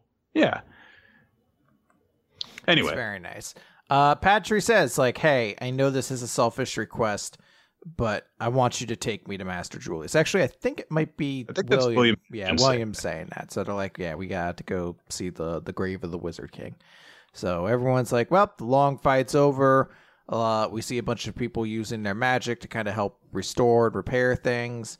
There's a moment then where like Mosa's healing Asta, and he's like, why does it hurt? And I'm like, because you're an idiot. You're just an idiot when you do this sort of stuff. So Noelle asks who Secre and Lumiere are because they're right there, and he's like, I think Asta's just like, oh, he's the first actual Wizard King. You woke up by magic. I'm going to be a fantastic wizard just like you. I don't know if anyone ever told these things. I think he's just assuming them. And he's right. But I Like, I don't know if anyone actually ever told him these things or if he just figured it out himself. And he turns to Sakurai and he's like, "You're Nero, right?" And Your dress is really small. Would you like some pants? I feel really concerned. Your legs must be cold. None of the girls around here wear pants. They must be cold. That one girl wasn't wearing a top. All you girls are going to get frostbite. It's really cold out. He's like, "I always figured you were an awesome bird. You can turn into a human now. That's so cool." And she's like, "I didn't turn into a human. I was a human to begin with." What? He's like, "Why didn't you say so sooner?" She's like, "I couldn't speak until the Shadow Palace appeared. Anyway, you like being the prince, right? So don't be impudent." So she starts pincing him. And Noelle's like, "Oh, that spiteful, adorable Nero is... Oh, actually, she's adorable this way, too." Basically... Lumiere's like, "So, the Wizard King is just a word. You and your friends have shown me that the ideals we've aspired to in this era live on as well. So it's going to be really cool to see which one of you guys will be the new Wizard King." And he starts cracking and falling apart. He's like, "Yep, the magic that's holding this body together won't hang around any longer." They throw a note in there that Mimosa's like, "My magic won't help you." I'm like, "Oh shit, he's made of stone." But it's for the people out there who'd be like, "Can't you heal him? He's a stone boy." And Lumiere is just like, no, because that would require that, what's her fucking name? Charlotte's lieutenant. Oh, Mars? Yeah. That would require her to do something. Yeah. Can't have... Yeah, I mean... You make a good point. There are people who have the ability to repair stone, and 100%. If you just told me that Sakurai used her power to seal more life force inside of you, I'd be like, makes as much sense as every other application of her power to this point. Or get, Painty McDearface to do something. Oh yeah, he's like, "I paint him a new body." Yeah. You know what, Saint? Not to cut ahead. But considering what happens at the end of this, I won't be surprised if that happens next week. So he's like, "Hey, Sakurai, maybe you're Nero now. Would you continue watching over their futures for me as well?" And she's like, "No, like if you're going to go, I'll go too." And he's like, "No, I gave everything I had 5,000 years ago. I should have ended then. But it was thanks to you, I was able to protect the future. And that's enough. So I don't want you to let go of your own potential. I'm looking forward to seeing everyone's futures here and both of the Magic Knights and the Clover Kingdom you defend. It's been an honor to see my own descendants. I couldn't be more satisfied." And Sakurai and Lumiere embrace each other's hands. She's, thanks him for being able to serve him all this time. It made me very happy. He's like, "You made me very happy as well. Thank you for all you've done." As he then fades away to dust. It was nice to see a moment with a Wizard King showing this level of appreciation for someone of a lower class like this, because we made the whole thing with Zora of him like, "I respect him," which is why I did nothing. Seeing this guy being like, we saw that these two grew close, but it's nice to have this final farewell between them where he's just like, his final moments are spent not even showing this romantic interest, just saying "Thank you for all that you did for me," and then they say goodbye and he fades away, and that's it. It's actually really nice. It's a very great send off to the character, and it's a very sweet way to kind of send him off as well too. Yeah. So we cut over. Pity that the previous Wizard King didn't have such a great send off, but oh well. I mean, I guess this is what we're doing. Hey, we had to kind of deal with his death, and we'll be dealing with the ramifications of it to come. Yeah. So Yami for 2 more pages. Yeah, Yami walks over and leads them over to where the Wizard King's body was, and he's like, "It's gone." And they're like, "But I know it was here. This magic, it's..." And then a figure starts to emerge from the forest. It is like, "Good grief, what a disgrace I was. I'm sorry. Well, don't worry, though. I stored up time. About 13 years worth, I think. I wasn't sure whether it would activate properly, though, or not. It was a real gamble, and who should emerge but a 13-year-old Julius Kronos, the former Wizard King. He's alive, Nick. Because why wouldn't he be? Why wouldn't he be alive? Isn't it a surprise?" God. This is fucking stupid.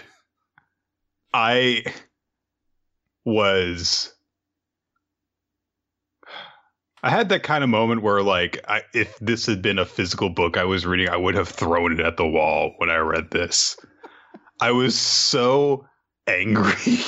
It's like, but Nick, the Clover Kingdom is full of so many powerful wizards. We have a new story that's imagine all the possibilities. Maybe one of the captains is going to have to take over. Think of the possibilities there. Maybe people will want Yami to take over because he's so powerful, and he'll of course want to refuse that responsibility. Maybe we'll see Fuego Leon move on to take up that position so that Mario Leona can still be the captain of the Lions.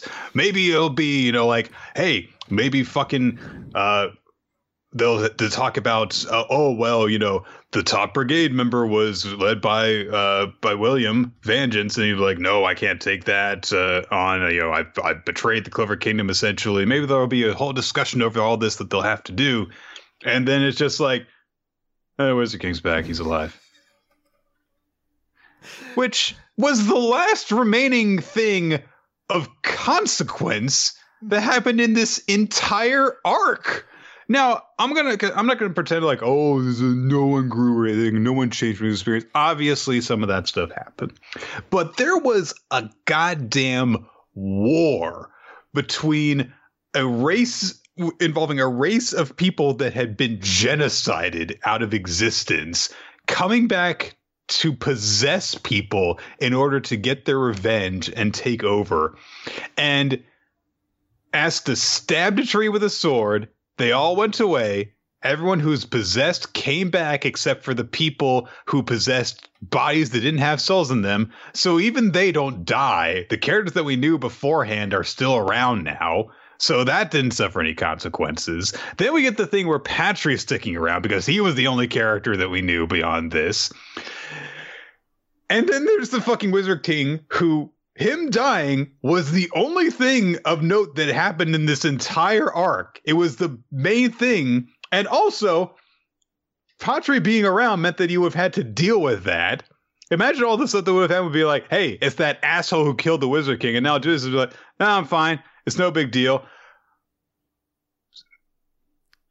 There's no point in being invested in anything in this series. Like, this is ridiculous. This is the point where it's like, now that I've gotten the initial anger out of the way, a day or so after I read this, I was just like, I don't even care anymore. I just don't give a shit. I remember when we talked about Fairy Tail a few years ago. It reached a point when I was catching up for the big episode that we did about that, where I was just like, yeah, it's stupid. I don't care. So none of it really gets me angry except for, particularly dumb moments.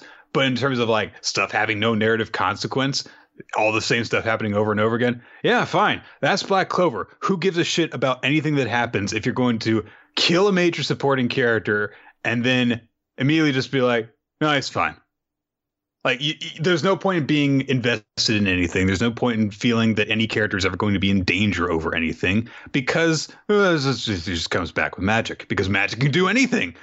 Magic can resurrect the dead. It can turn back time, all this other stuff. So why should you believe, even from an in-universe perspective, that anything has permanent consequences? Anyone can heal up from anything. Asta had the whole thing where he had to get blood magic done to him. And it's like, well, apparently there's all sorts of stuff that can do that. There's someone who can turn back time with the threads of fate. There's someone who can turn back time with a billion different techniques. There's someone who can put stuff into dead bodies. And there's all this other alternate world magic that can do anything. So why do you have to believe that anything has consequence? Who cares? Yeah, I mean, you basically explained it. It's like, this is the only series I think that's ever done a war arc, and the cast has grown larger as a result of it. Like, nobody died, and they just added like 4 new characters into the roster. Like, the only character who actually died was introduced in the last 2 arcs or 2 months of the series, and he had no name. He was the devil. That was all he was. Oh, I was referring to Lumiere. Oh, we were introduced to Lumiere years ago. Yeah, and then he died again. Yeah, I don't like. Because here's the other thing that has me right now. What's next?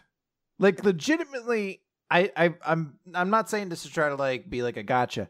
I'm legitimately curious. Outside of the fact that there is a devil inside of Asta, I don't know what the series does after this, because there's no real like lingering plot threads.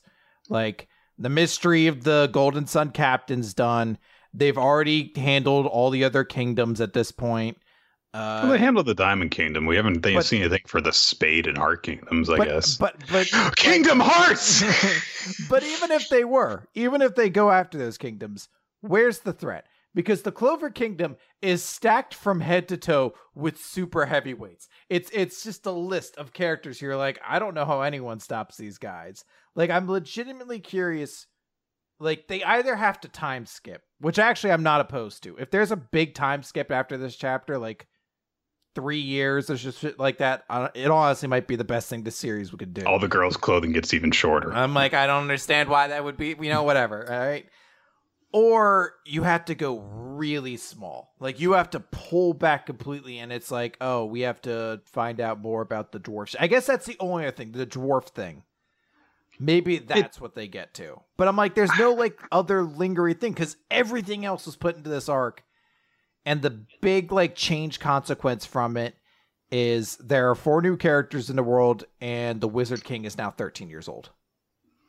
Well, there was all this stuff that was established that there is like this other world that magic pulls from that's got all these possibilities attached to it. There's the thing where, we don't really know necessarily exactly where Yami's from. They could explore like another continent. There's the other kingdoms that they could deal with.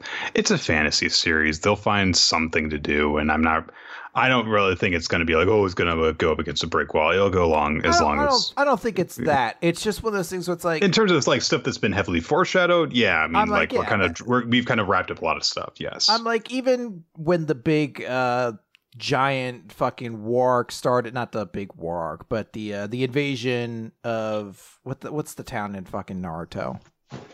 Konoha. Once that like big invasion started with like the Sand Kingdom... we still started to get like hints of like Akatsuki, and we were starting to kind of figure out little details about what was going on in the future. Like, there's always been like little stuff that you can kind of tease at and pull at. And here I feel like we just had to kind of create something completely new, which isn't necessarily a problem, but it just like the series hasn't been running that long. So it's like, I don't know. I think I'm just like kind of curious what you even do from here, because fuck, you could just put Finn at the end of this chapter. I'd be like, yeah, it makes just as much sense. And then the Wizard King came back. The end. The end. I was like, yeah, I mean, might as well, right? And there's like a fucking like 80s movie, like shake, rattle, and roll. And it's just a picture of Asta, and it freeze frames. It says Asta and continue to be rivals for the Wizard King. They persisted no longer on food. Asta yelled, did a lot of push-ups, didn't understand all the girls that had the hots for him, and said he was going to be the Wizard King. Said he was going to be the Wizard King, and then the two of them no longer stood there looking pretty otherwise. The two of them no longer persisted on food or water, but solely off of one another telling each other they were going to be the new Wizard King. All right, let's wrap things up with One Piece. Chapter 950, A Soldier's Dream. So things are kind of calming down a little bit in this chapter after everything has been wrapped up in the prison, because of, Luffy getting the prisoners to properly riot and join him, kind of. We see that there's a little bit of actually stuff that's got to be wrapped up there. For example, Eustace Kid has been freed now, and he uses his Devil Fruit ability to get a bunch of metal together to make a huge ass hand, breaks down a wall, and he leaves along with Killer. And he says, let's go get our people back. And he thinks to himself, I'm sick of the Alliance. I don't trust anyone. And he thinks to himself also that, hey, consider it a gift that I don't kill you right here, when referring to Luffy. So Luffy, of course, was weak after everything. He's like, yeah, I'll do you a favor and not kill you right here. So speaking of Luffy, yeah, it turns out having a mummy plague virus, yeah, you can't just be a shonen hero and tough your way through it. It does have effects on you. He just put on a brave front in front of everybody, and he's got to be taken care of. And of course, Chopper is getting his medicine out, trying to take care of him. I love that, the kids are there. It turns out them sneaking into the prison didn't really have any consequences at all. they did that so that this next thing can happen. But yeah, so Otama and Momo are there, and Otama's saying like, "Oh man, it was really dangerous. So sorry that all this happened, big bro. But I'm glad to see you're all right." And Momo's just like, "No, he's not. He's dying. He's absolutely not all right now." Which might be my favorite thing that he has ever said, actually. And he says, it's like, God, Luffy might be stupid, but he's truly extraordinary. I never could have done something like that. And Luffy's like, yeah, well, that's because you're stupid and cowardly and weak and a chicken and totally helpless. He's like 8, Luffy. Leave him alone. But Otama's like, hey, come here. And she actually like shoves him out in front of the crowd because she knows that they're actually waiting to be addressed by him, because he's the person they need to see. And sure enough, as soon as he appears in front of them, and he's totally unprepared for it, people like start crying. They get on their knees in front of him, bow down, and they're like so happy to see that he's alive. And Momo's like thinks to himself like, the thing that they're seeing right now is not actually me. They're actually seeing my father. They're seeing the great shadow cast by the Kozuki clan. But he feels a lot of pressure in this instance, obviously. So he tries to address them. Obviously, he's very, very nervous, but of course everyone wants to hear what he says. We see a little bit of playing between Kawamatsu and Raizo. Then we cut away from there to... oh god, was it what's the big samurai's name? Ashitaka? Is that it? Asarai Dabo or something like that. I can't remember exactly what it is. He has led Kinemon and Dogstorm to a massive graveyard, and he explains to them that obviously they were told, and the legend was that the Kozuki clan would return after 20 years, but 10 years was as far as we could get. They couldn't take it any longer, and they headed to Onigashima, and they all died.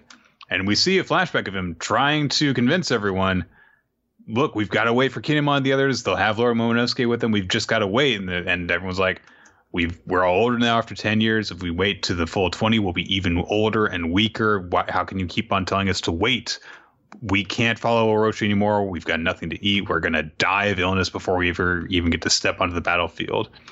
And, all this stuff that's happened, Kaido's army has broken our wells, burned our fields. We can't wait any longer. And he kept on telling them, like, no, you're going to throw your lives away. And they're like, we're going to throw our lives away anyway if we have to wait this long.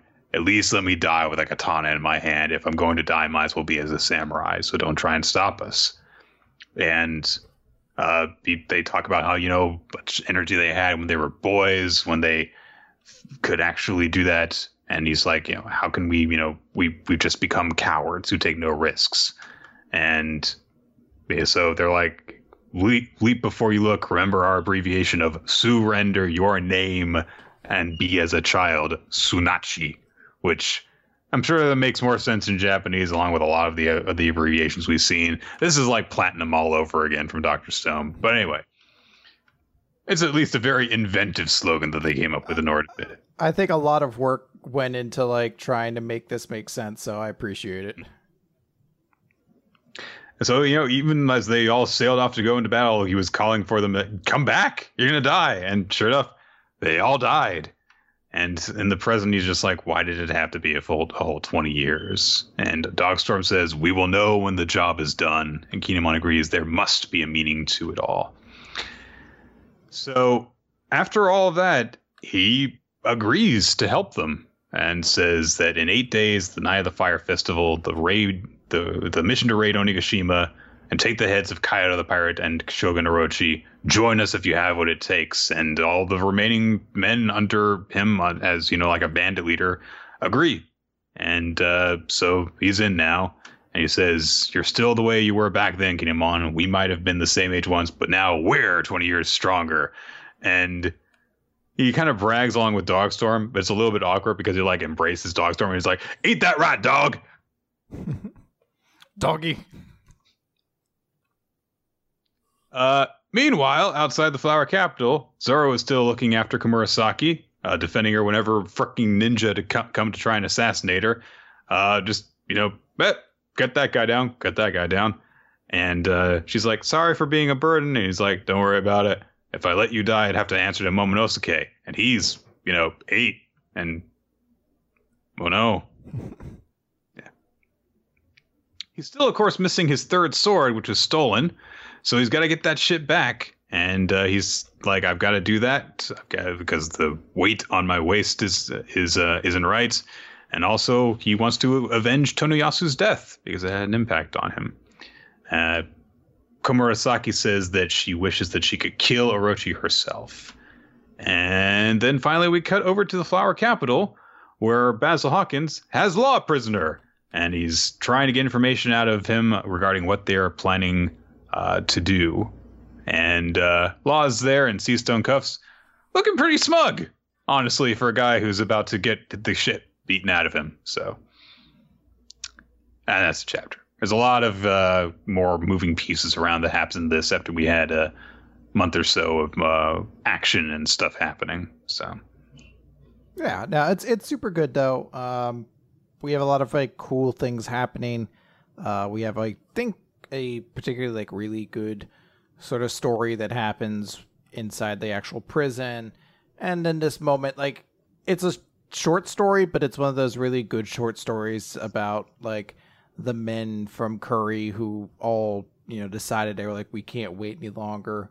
We're going to go, but they do so with pride. And it's absolutely, 100% guarantee there's going to be a moment where a character does a cool victory, and they do this is Tsunachi. Yeah, this is Luffy ringing the golden bell at the end of Skypiea kind of moment. This I feel is the setup there. So I like these kinds of things. It's really interesting, and I think this is a really solid chapter overall. It's fine. I definitely really like the flashback the most out of everything in this, and I kind of wish more had been dedicated to it because it's just kind of a note amongst a bunch of other notes that happen in this chapter, when it feels like more should have been dedicated to it, because it's, examining the consequences of this, playing the long game of 20 years is a long time to have to wait for something. And they're all making really strong points we're getting older and weaker and we're suffering and we're going to die anyway. So we might as well just, go die in a way that we can have pride in. And so, and it's a shame. And it really does go to lengths to explain why, this resentment that Ashura feels to the people who traveled through time and kind of left him to deal with the real world ramifications of that. He had to watch a bunch of his friends die pointlessly because of it. And all the rest of it is just kind of stuff that happens. But that's going to do it for Weekly Manga Recap this week, guys. We want to thank you for joining us for Weekly Manga Recap. We record the show on twitch.tv/RoloT, smashcast.tv/RoloT, Wednesdays, generally around 7:30, 8 p.m. Eastern time-ish. But to stay updated on that stuff and to know exactly when we're going to start the show, you can follow us on Twitter. At WMR Podcast is the official podcast account. At RoloT, at Nick F. Time are your two hosts. If you would like to listen to more of our show, you can go to a bunch of different places. There is iTunes, there is weeklymangarecap.podbean.com, YouTube, all that stuff.